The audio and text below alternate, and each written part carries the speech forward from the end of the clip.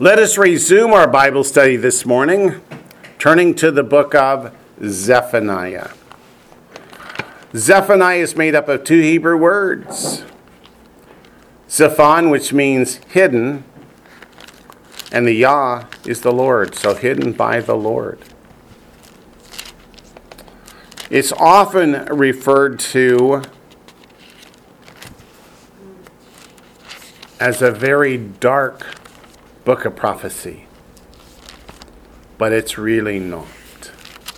It's really a very hopeful book, and I want to talk to you about why. It often references the day of the Lord in the book of Zephaniah. In fact, 23 times it uses the phrase, the day of the Lord? So what's the book of Zephaniah about? No, it's about the Babylonian captivity. It's about how the Babylonian captivity teaches the day of the Lord. Why does God put all this history in the Bible? Is it to bore us? Ecclesiastes 1 says what's happened before will happen again. The history in the Bible is prophetic of what's coming. And if we study, like we just read in the New Testament, about how the Old Testament is there for us to learn from, we can learn a lot about that which is to come. So who is Zephaniah? One thing I want you to know is he is the great-great-grandson of King Hezekiah, who was one of the greatest kings. He is a contemporary of Jeremiah. He's about 50 years after the prophet Nahum. So it's about the year 625 BCE, give or take. Do you have your list of kings and prophets from before? If you do, you don't. Okay. So, let's do this. Let's go back and look at Hezekiah and what follows Hezekiah. Hezekiah, let's go back to 2 Kings chapter 18. I want to set a historical background. It helps explain why Zephaniah is called to prophesy, to whom he's called to prophesy, and what he's called to prophesy about. 2 Kings chapter 18, verses 1 to 6.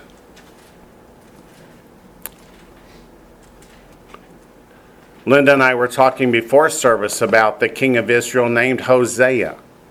And he's mentioned here in 2 Kings chapter 18. Verses 1 to 6. Now it came to pass in the third year of Hoshea, it's the same as Hosea, it's spelled exactly the same, but for the prophet they take away the H, for the king they leave the H. The H should be there, so Hoshea is really the name. It means salvation. Hoshea, the son of Elah, king of Israel, that Hezekiah, the son of Ahaz, king of Judah, began to reign.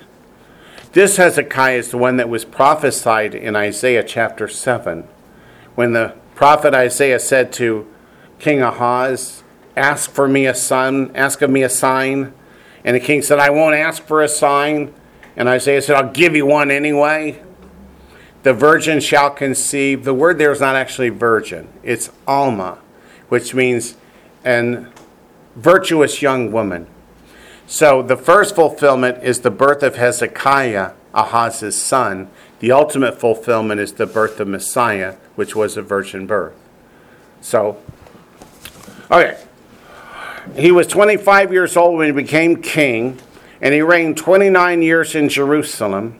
His mother's name was Avi, which means my father, the daughter of Zechariah. And he did what was right in the sight of the Lord, according to all that his father David had done. Remember, in biblical Hebrew, father means any male ancestor, not just the one who gave birth to you. He removed the high places and broke the sacred pillars, cut down the wooden image, and broke in pieces the bronze serpent that Moses had made. For until those days, the children of Israel burned incense to it and called it Nehushtan. They made it an idol. Yuck. He trusted in the Lord, the God of Israel.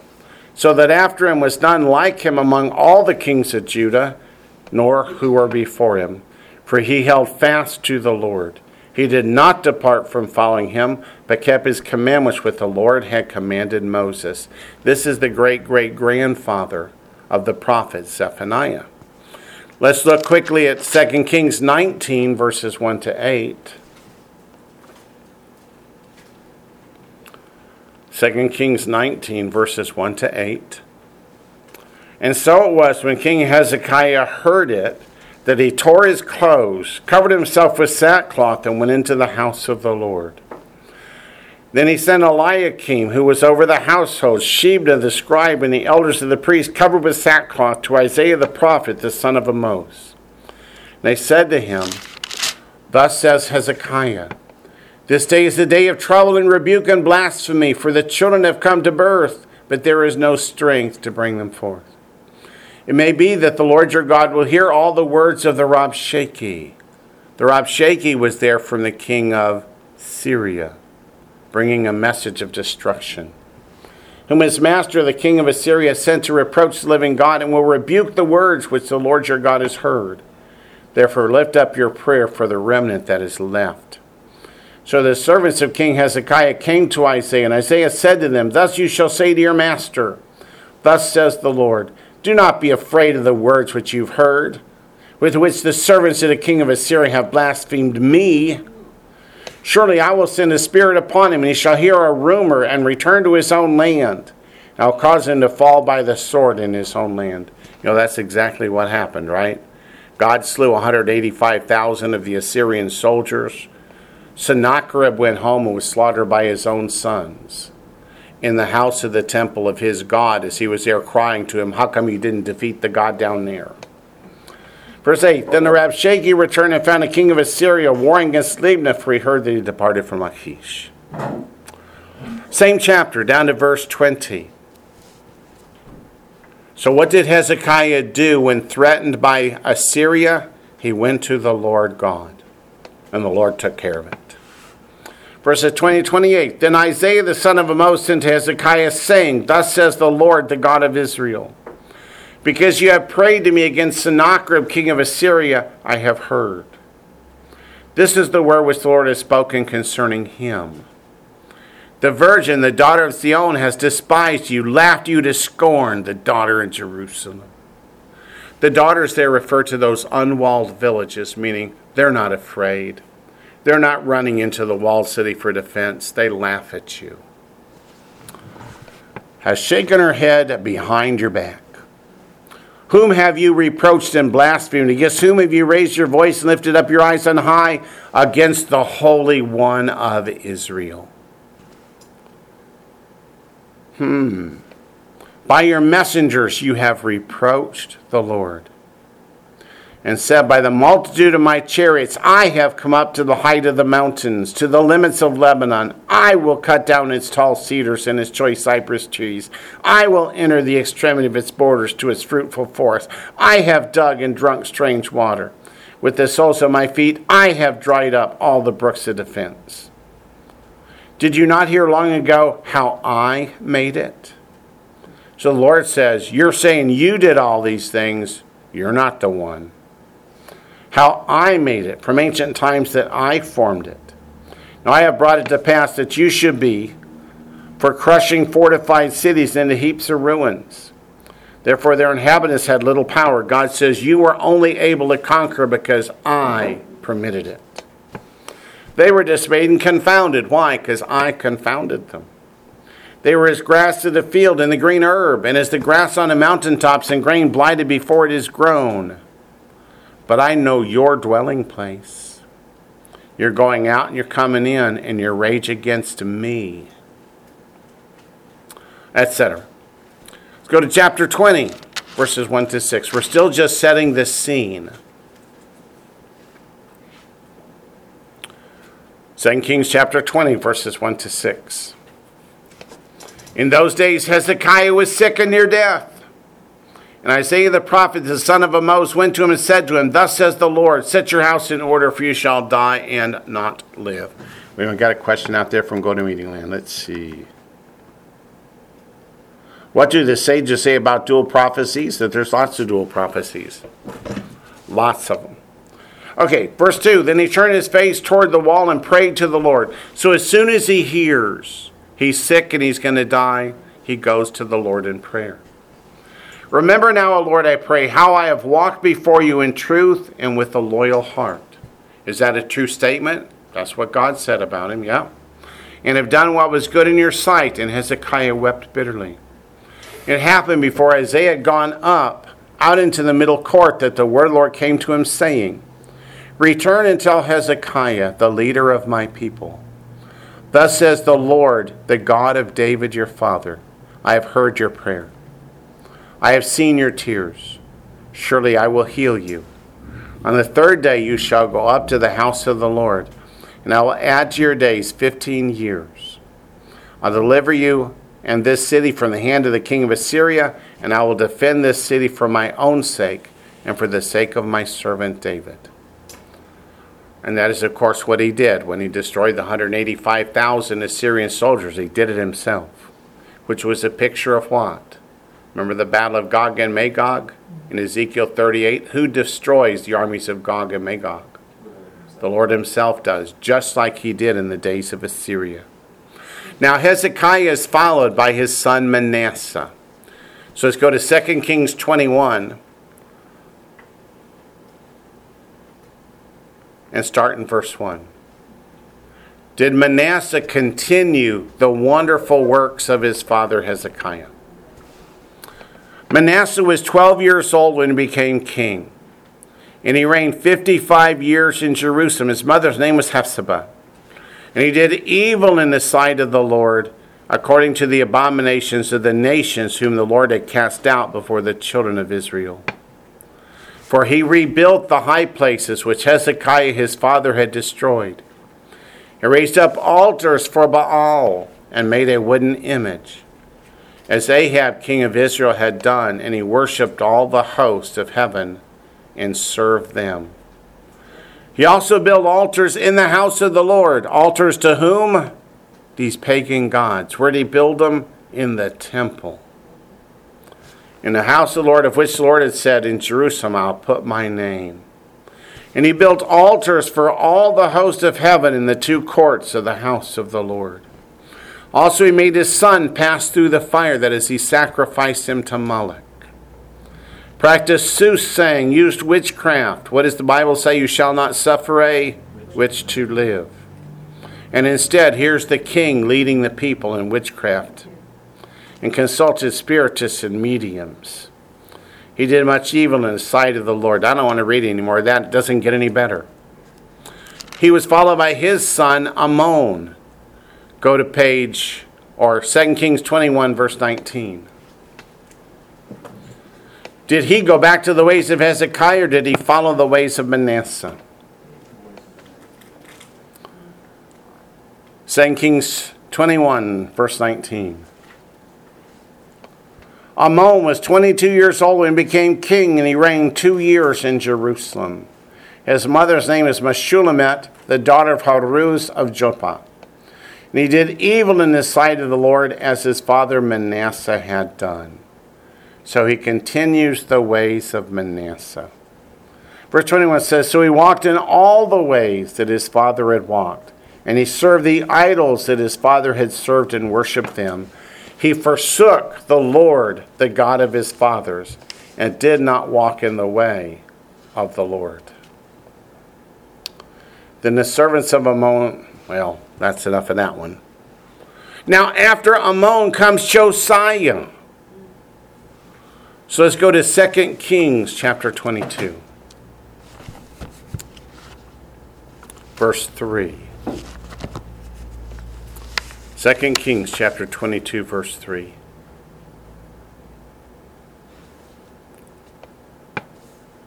Are we there? Now it came to pass in the 18th year of King Josiah that the king sent Shaphan the scribe, the son of Azallah, the son of Meshullam, to the house of the Lord, saying, Go up to Hilkiah the high priest, that he may count the money which he had been brought into the house of the Lord, which the doorkeepers have gathered from the people, Let them deliver it into the hand of those doing the work, who are the overseers in the house of the Lord, to repair the damages in the house, etc. 2 Kings chapter 22, verse 3 is long into the reign of Josiah. How long? He's been king for 18 years before he has the revelation that he needs to rebuild and restore the temple, lead the people back to God. What led him to that realization, according to the ancients, is Zephaniah was prophesying to Josiah before his repentance. They say that Zephaniah was one of the reasons that Josiah repented and came back to God. How's that for an introduction? Zephaniah caused Josiah to repent and begin the reformation of Israel back to the Lord. I like that. Okay, so let us go back to Zephaniah chapter 1, verse 1, and we haven't started that yet. We're still in the introduction. Lynn, Yes, ma'am. can you repeat, I missed, you said something like 30 years at the time after, I forget what you said. It was 30 years after God gave the prophecy in Genesis 15 to Abraham about his descendants going into captivity and coming out in the fourth generation. It was 30 years after that that Isaac was born. No, go back even further when you're talking about Zephaniah. Okay, if you go back to 2 Kings 22, verse 3, it wasn't 30 years, but you said, or something like that. So let's go to 2 Kings 22, verse 3. You know what? I'll ask you after, because this isn't what I'm talking about either. That isn't it either. Okay, I will wait. sorry. Okay. So, the prophecies in Zephaniah were written during the reign of Josiah, who's known to us as a good king, but who was the son of Ammon, the son of Manasseh, two of the most wicked kings in the history of Judah. The reign of Josiah was influenced by Zephaniah and began what's called the Age of Revival, which started in 621 BCE. And it's described in 2 Chronicles 34, verses 3 to 7. So let's go back to 2 Chronicles chapter 34.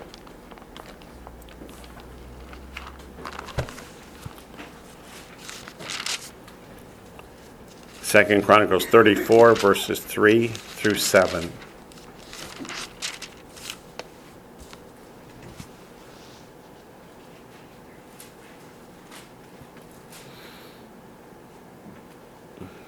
Second Chronicles 34, beginning in verse 3, it says, oops, I got two questions out there and go to me. Let's see.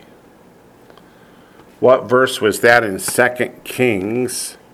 We looked at 2 Kings 18, 1 to 6, 2 Kings 19, 1 to 8, 2 Kings 19, 20 to 28, 2 Kings 20, verses 1 to 6, 2 Kings 21, verses 1 to 12, 2 Kings 21, verses 19 to 22, and 2 Kings 22, beginning in verse 3.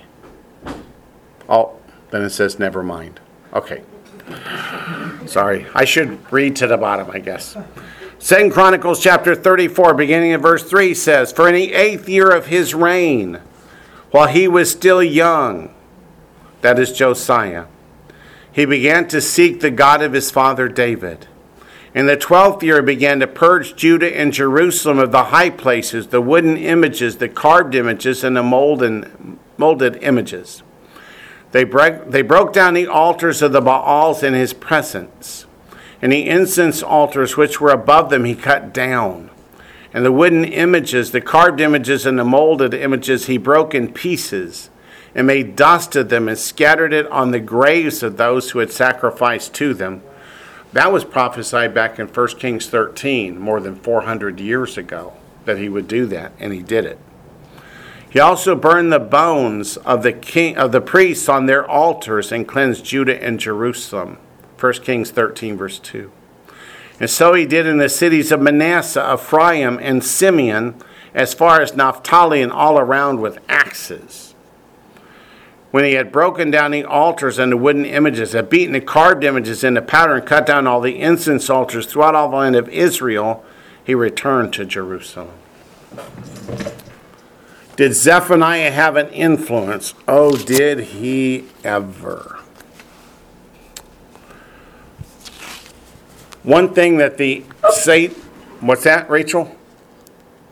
So in 2 Kings 18, when it said that Hezekiah, there was no other king like him, after him or before him, it's because I thought Josiah was a godly king, but it was only because of Zephaniah, and if Zephaniah hadn't preached repentance, then he wouldn't have turned from his evil ways from his father and his grandfather. Right. Josiah had to learn, and he learned from Zephaniah. But he didn't learn immediately. It took him a while, as we just read. Thank you. Yeah. They say in the sages' writings that no prophet paints a darker picture of God's judgment or a brighter picture of Israel's future glory. And his purpose is to turn Israel and the world back to God, like Josiah turned his heart. From one following after the ways of the world to one seeking after the ways of God with all their heart. Zephaniah is often referred to in Jewish writings as the orator. The orator, because of his writing style. He writes as if he's talking directly to your heart. He mentions the day of the Lord more than any of the other minor prophets. It's 18 times he mentions the day of the Lord. How many chapters is in Zephaniah? Just 3. So in 3 chapters he mentions the day of the Lord 18 times. The reason he does that is to keep our focus on Judgment Day. Because if you keep your focus on Judgment Day, you will walk more uprightly before the Lord. His writing, this book of Zephaniah, is called the Compendium of All Prophecy, even though it's only 3 chapters long. Purpose is to show what the day of the Lord will mean to the ungodly versus the godly. If you hear, "Well done, my good and faithful servant, come into the kingdom prepared for you from the time of my fathers," you're going to go, woohoo. If he says, "Depart from me, I never knew you, you who practice lawlessness," you're going to go, uh-oh. And Matthew chapter 5 says that those who lead many to righteousness will shine like the stars forever and ever, just like Daniel 12 does. And Matthew chapter 7 says, and those who think they're saved and yet walk in the ways of the world, when they come to Judgment Day, are going to hear, "I never knew you, depart from me, you who practice lawlessness." Those are the Lord's own words, not mine. So his purpose is to say sin leads to judgment, but repentance leads to forgiveness. And the theme of the book is the day of the Lord, although the immediate context is the Babylonian captivity. As I've said over the last few weeks, the Babylonian captivity comes in 3 ways. When God brought Nebuchadnezzar in the first time, he said, "Go with them into captivity." And those who obeyed the Lord went. Just like when the Lord says, "Come up hither," all those who listen to the Lord will ascend at the rapture. And then a few years later, God had Nebuchadnezzar come back again. And those who refused to go the first time, but who had turned back to the Lord by the second time, obeyed him and went into Babylon. About the middle of the tribulation period, God says, when you see the abomination of desolation as spoken of by Daniel the prophet standing in the holy place, then go to Petra. and they will leave Jerusalem and go to Petra.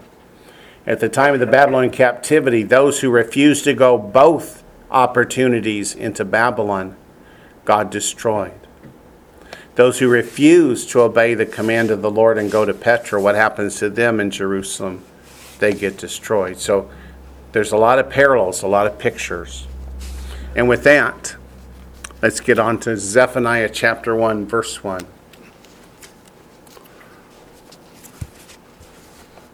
Zephaniah again is made up of two words. Zephon, which is the Hebrew word 6845, and it means hidden.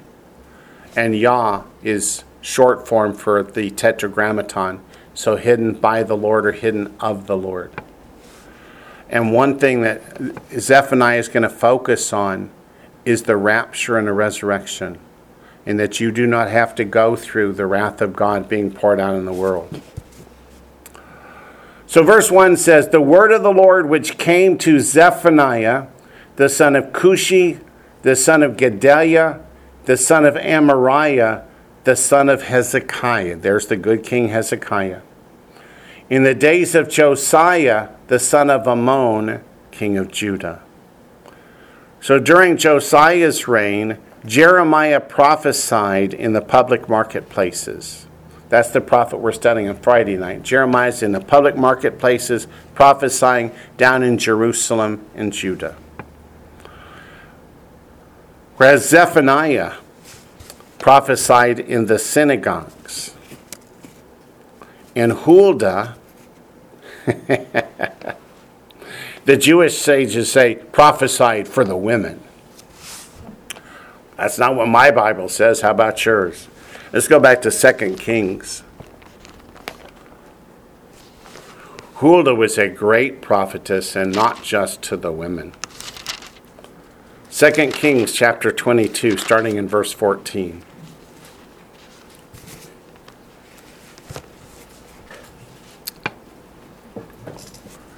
Second Kings chapter 22, verses 14 through 20. Says, "So Hilkiah the priest, Ahikam, Achbor, Shaphan, and Isaiah went to Huldah the prophetess, the wife of Shallum, the son of Tikva." What does Tikva mean? Hope. "The son of Harhas, keeper of the wardrobe. She dwelt in Jerusalem in the second quarter, and they spoke with her. Then she said to them, 'Thus says the Lord, the God of Israel, tell the man whom you sent to me.'" So who's that? Who's the prophecy for? The king, not just to the women. "Thus says the Lord, behold, I will bring calamity on this place and on its inhabitants, all the words of the book which the king of Judah has read, because they have forsaken me." What did they do to forsake God? They failed to keep his commandments, statutes, and judgment. "And they burned incense to other gods, that they might provoke me to anger with all the works of their hands. Therefore my wrath shall be aroused against this place, and shall not be quenched. But as for the king of Judah, who sent you to inquire of the Lord, in this manner you shall speak to him. Thus says the Lord, the God of Israel, concerning the words which you have heard, because your heart was tender, and you humbled yourself before the Lord. When you heard what I spoke against this place and against its inhabitants, that they would become a desolation and a curse, and you tore your clothes and wept before me, I also have heard you, says the Lord. Surely therefore I will gather you to your fathers, and you shall be gathered to your grave in peace, and your eyes shall not see all the calamity which I will bring on this place." So they brought back word to the king. Back to Zephaniah chapter 1, verse 2.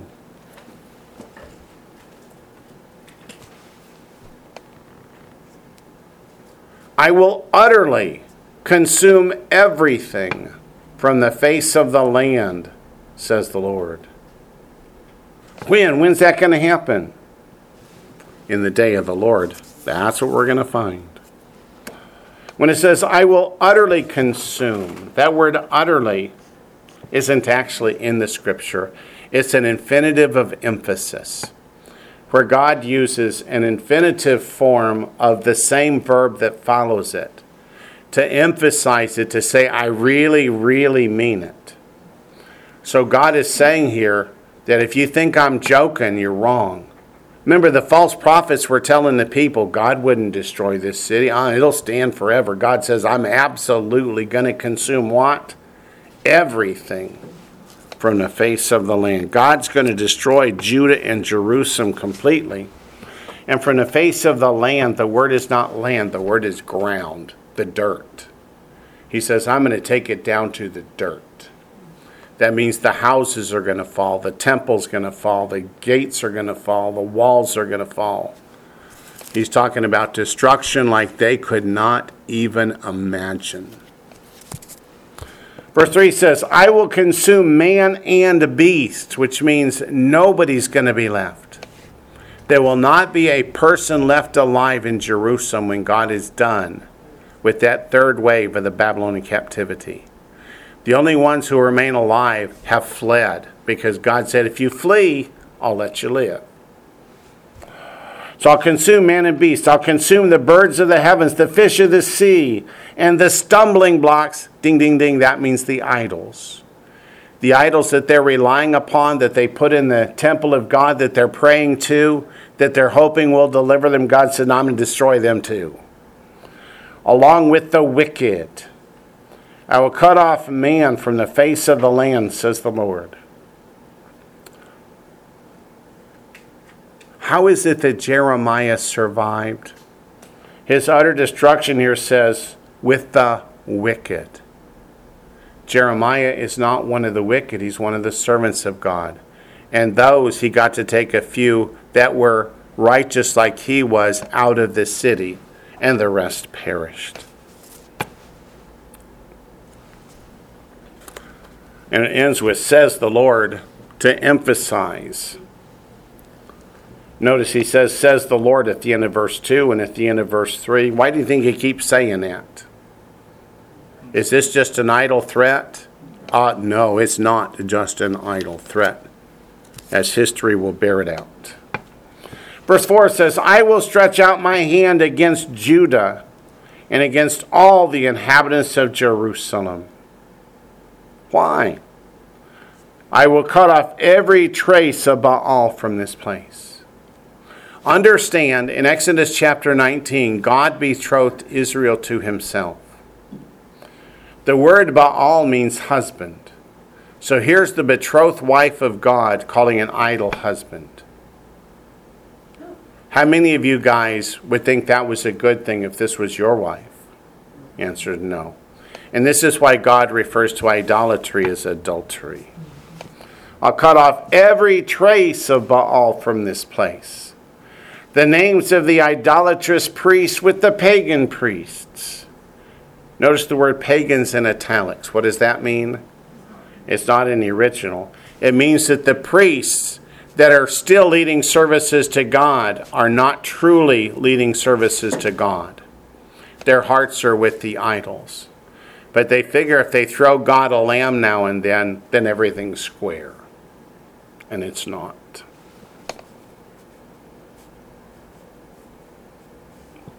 We just read how Hezekiah's descendants filled the temple in Jerusalem with idols of all kinds. Verse 5.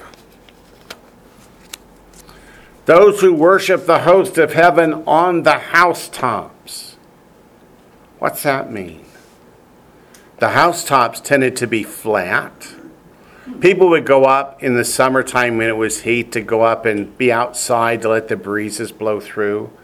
But in every housetop, they built a pagan altar for their pagan idol. Those who worship and swear oaths by the Lord, but who also swear by Milcom. It's not that they deny that the Lord is God. They just list him as one of the gods. Any god will do, right? That's all Satan cares about. So long as you're not simply dedicated to God, he doesn't care how many gods you worship. But you know what? Does that phrase in verse 5, those who worship the host of heaven on the housetops, does that make you think of anything in Isaiah around chapter 4? If not, let's turn back to Isaiah chapter 4.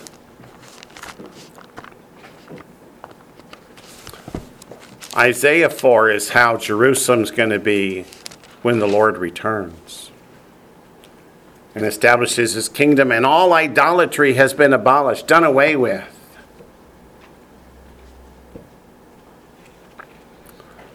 Isaiah chapter 4. We'll start in verse 2 because that gives us a time frame. It says, in that day, what day? Day of the Lord. That's a time yet future to us. The branch of the Lord, that word there is not Netzer, it's Zamach.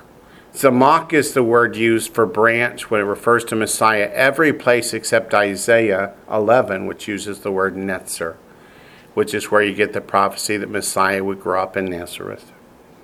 The branch of the Lord refers to Messiah, shall be beautiful and glorious, and the fruit of the earth, which refers to the believers and also the crops that are produced, shall be excellent and appealing for those of Israel who have escaped. How many of you have seen pictures of Israel from, say the days of Samuel Clemens? Who was Samuel Clemens? Mark Twain. It is so desolate, nobody lives there. It's malaria-infested swamps and barren deserts. Look at Israel today. They grow the most beautiful fruits and vegetables and flowers. They even supply most of the tulips to Holland. And they grow the most beautiful blue bags, don't they? The blue bag tree. Yeah, the bananas are covered with blue bags. So you see blue bags all over trees over Galilee, and people go, oh, look at all the blue bag trees. Yeah, they're bananas. Bananas in Israel are not like bananas here. Bananas here are very bland and flavorless. Over there, they are the sweetest, most wonderful things, but I digress.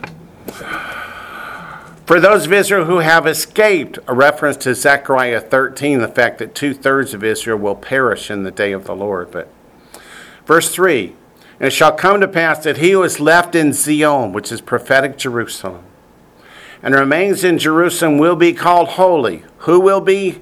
Everyone. Everyone who's recorded among the living in Jerusalem, when the Lord has washed away the filth of the daughters of Zion. This is Jeremiah 31:34. And purge the blood of Jerusalem from her midst by the spirit of judgment, by the spirit of burning. Then the Lord will create above every dwelling place, those that used to have all those pagan idols on them. Every dwelling place of Mount Zion, and above her assemblies, a cloud and smoke by day, the shining of a flaming fire by night. What does that represent? That represents Messiah, how God dwelt with Israel in the wilderness. He's going to be over each and every one of those houses, not pagan idols, not pagan altars, but the Lord himself. It says, for over all the glory there will be a covering. That says nothing. The word covering there is chuppah. C-H-U-P-P-A-H, chuppah. What is that? That's the marriage canopy. Who dwells under the marriage canopy but the bride? So all those who come out of the tribulation period saved by faith. The bride of Messiah. Verse 16, there will be a tabernacle. What does the Feast of Tabernacles teach about the Messianic kingdom? There be a tabernacle for shade in the daytime from the heat, for a place of refuge, and for a shelter from storm and rain. So let us go back to Zephaniah chapter 1, verse 5. Instead of the pagan idols and the pagan altars, there will be, in the kingdom of Messiah, Messiah dwelling in the chuppah, the wedding canopy, over each of those housetops. Verse 5 went on, those who worship and swear oaths by the Lord, but also swear by Milcom. Who is Milcom? That is Moloch. It refers to their king, which was Moloch. Let's go back to Leviticus chapter 18.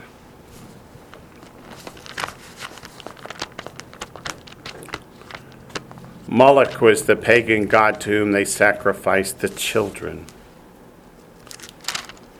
The idol had a hole in its belly with a fire burning and its arms outstretched. They would lay the child in the outstretched arms, slit the child's throat, and roll him screaming into the fire. And they thought that was a good idea, huh?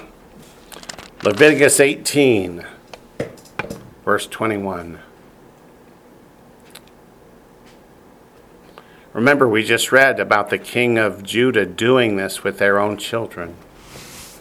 Leviticus 18:21 says, "And you shall not let any of your descendants pass through the fire to Moloch, nor shall you profane the name of your God. I am the Lord." So it's not like God didn't tell them hundreds of years before, don't you ever do it. So why did they do it? Because he said don't do it. Let's go to Revelation chapter 3. What do you call it when you're giving oaths to God but also oaths to Moloch?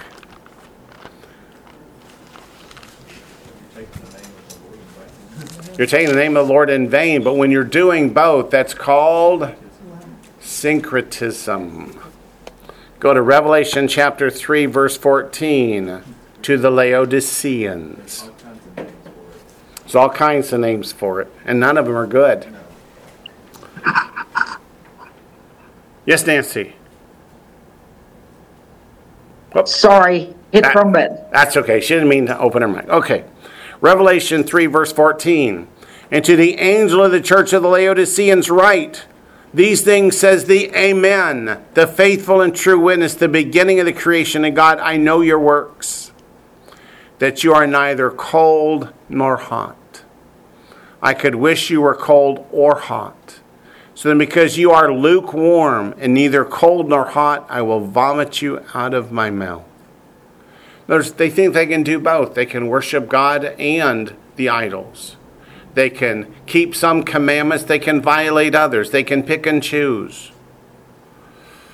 It goes on to say, verse 17, "Because you say I'm rich and have become wealthy and have needed nothing, and do not know that you are wretched, miserable, poor, blind, and naked. I counsel you to buy from me gold refined in the fire, that you may be rich, and white garments." What does that mean? Repentance. "That you may be clothed, that the shame of your nakedness may not be revealed. Anoint your eyes with eye salve, that you may see.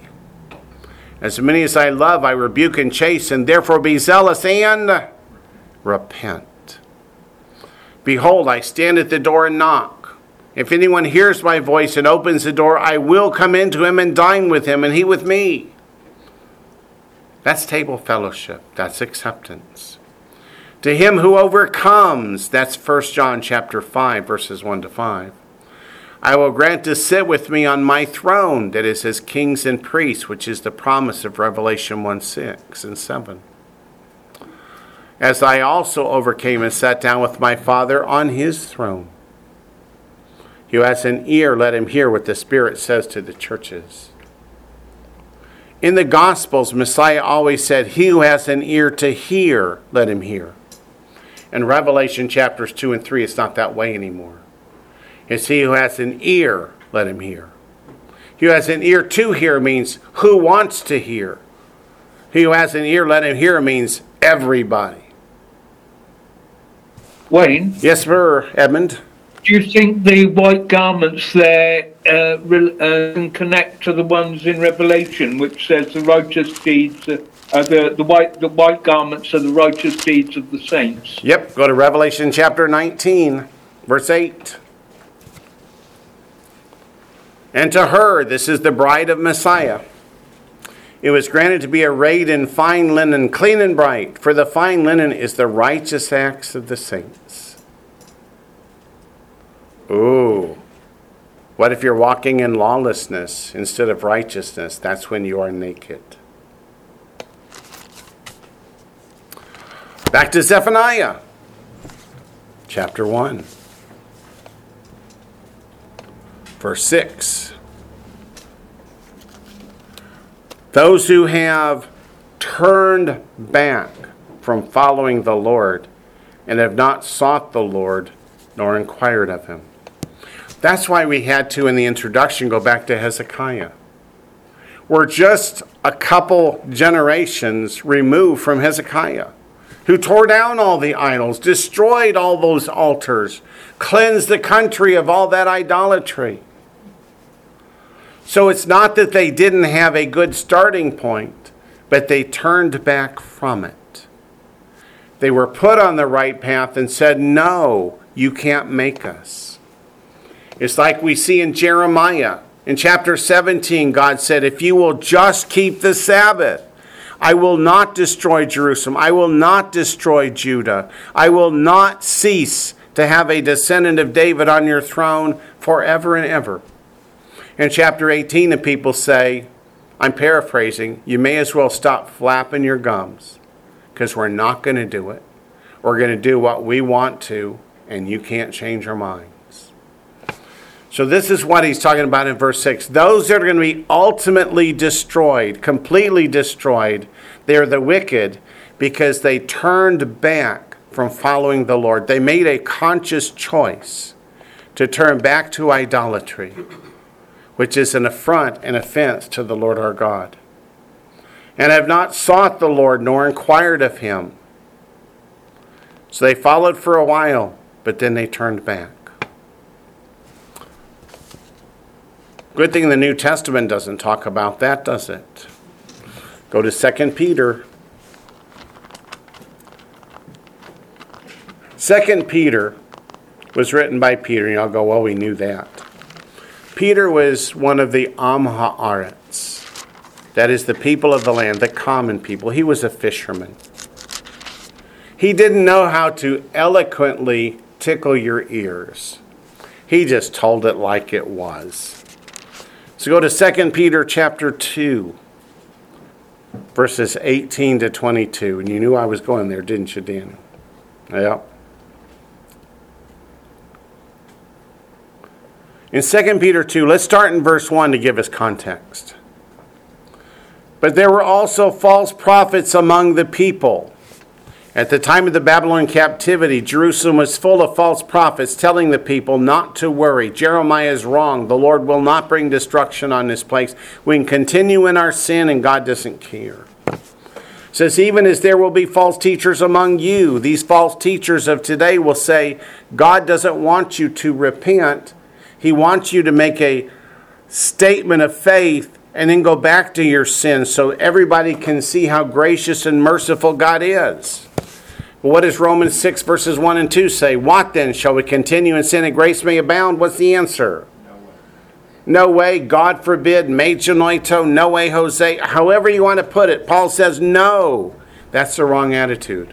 When you get saved, then your heart should lead you to obedience.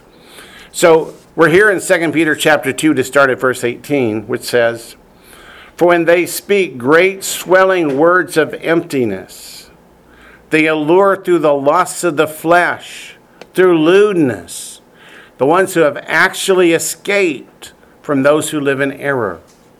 So he says they reach those who have turned back to God, who have repented, and lead them back into a way of sin. While they promise them liberty, they themselves are slaves of corruption. Just put in your note, Romans 6:16. For by whom a person is overcome, by him also he is brought into bondage, meaning slavery and depravity. For if after they have escaped the pollutions of the world through the knowledge of the Lord and Savior, Yeshua the Messiah, so they've been saved by faith, they're again entangled in them, that is in the sins of the world, the pollutions of the world, and overcome, the latter end is worse for them than the beginning. Does that say once saved, always saved to you? It does not. For it would have been better for them not to have known the way of righteousness than having known it to turn from the holy commandment delivered to them. That word holy is hagios, the same word that's used here in the New Testament for the saints.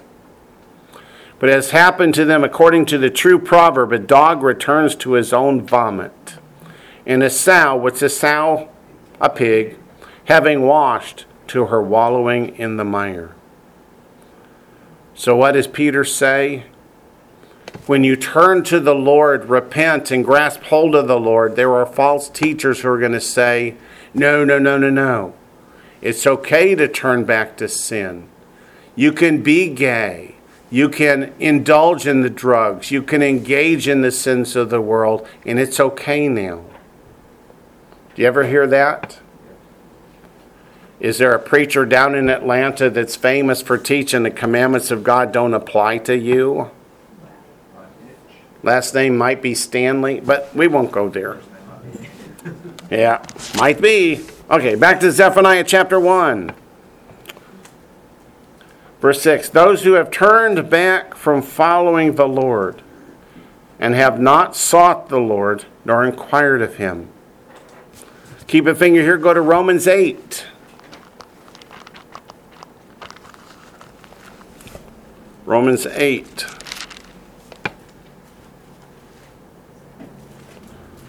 Starting in verse 19. Romans 8, beginning in verse 19. Whoa, I got 5 questions or comments out here from Go to Meeting Land. Let's see.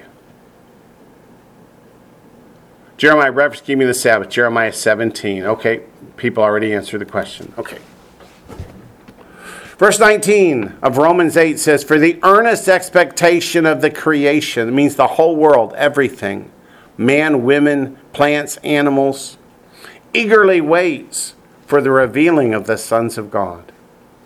For the creation was subject to futility, not willingly, but because of him who subjected it in hope, because the creation itself also will be delivered from the bondage of corruption into the glorious liberty of the children of God.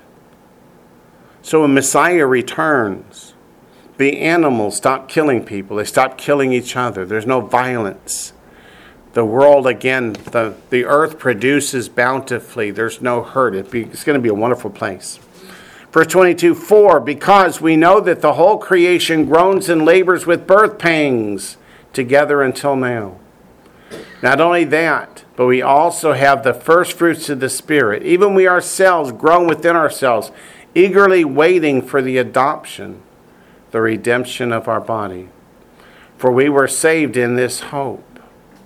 But hope that is seen is not hope. For why does one still hope for what he sees? But if we hope for what we do not see, we eagerly wait for it with perseverance. What's Paul trying to tell us? What should we abide in?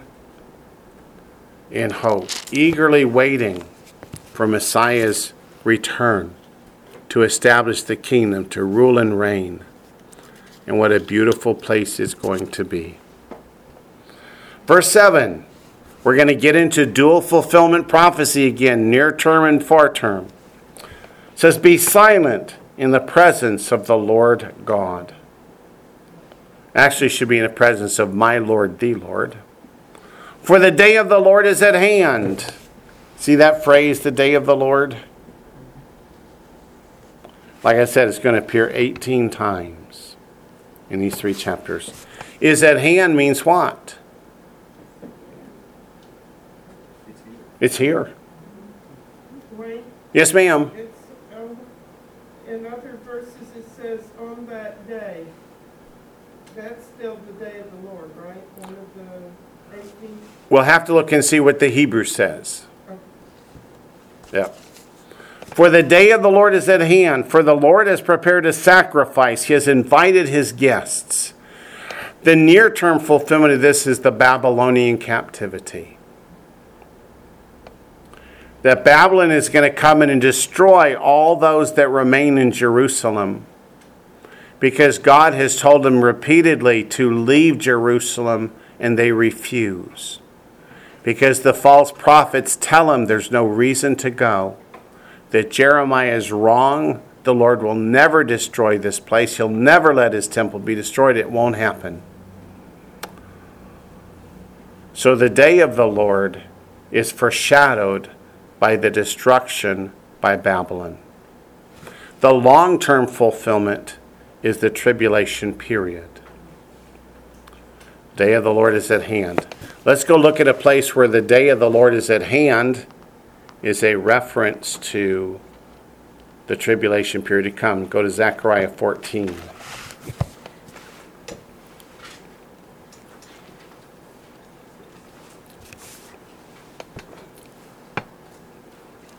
Verse 1. Zephaniah 14 verse 1 says, "Behold," which means shut up and listen. This is important. "The day of the Lord is coming," meaning it's at hand. It's here. "And your spoil will be divided in your midst, for I will gather all the nations to battle against Jerusalem." 100 years ago, that wasn't even possible. Not until the establishment of the United Nations would all the nations of the world act in concert and in unison. I saw an interesting news article that has left me a little bit confused. Just saw it yesterday. It said that the United Nations is evacuating its people from New York City to Kenya in anticipation of something that's coming to New York City. But they didn't say what, so I have to watch and see. Look also to the book of Joel, chapter 2. Who's going to pay for it? Who pays for everything at the United Nonsense? Joel chapter 2, verse 1. "Blow the trumpet in Zion, and sound an alarm in my holy mountain. Let all the inhabitants of the land tremble, for the day of the Lord is coming, for it is at hand. A day of darkness and gloominess, a day of clouds and thick darkness." So let us go back to Zephaniah chapter 1, verse 7. "Be silent in the presence of the Lord God." Does that make you think of something that happens in Revelation where the seal is open and what? There's silence in heaven. Yeah. "For the day of the Lord's at hand," meaning it's come, it's here. "For the Lord has prepared a sacrifice." He's invited his guests. What kind of sacrifice? Talking about the destruction of the inhabitants of Jerusalem. Who's going to eat the sacrifice? The birds and the animals. Yeah. Everybody go, yucky poo. Verse 8, "And it shall be." Oh, wait a minute. I have gone over time. I apologize. The batteries are dying in that clock back there, and I thought it said 11:40. It doesn't. So sorry. So we'll stop here. We'll pick up next week, Lord willing, in Zephaniah chapter 1, verse 8. Let's close in prayer.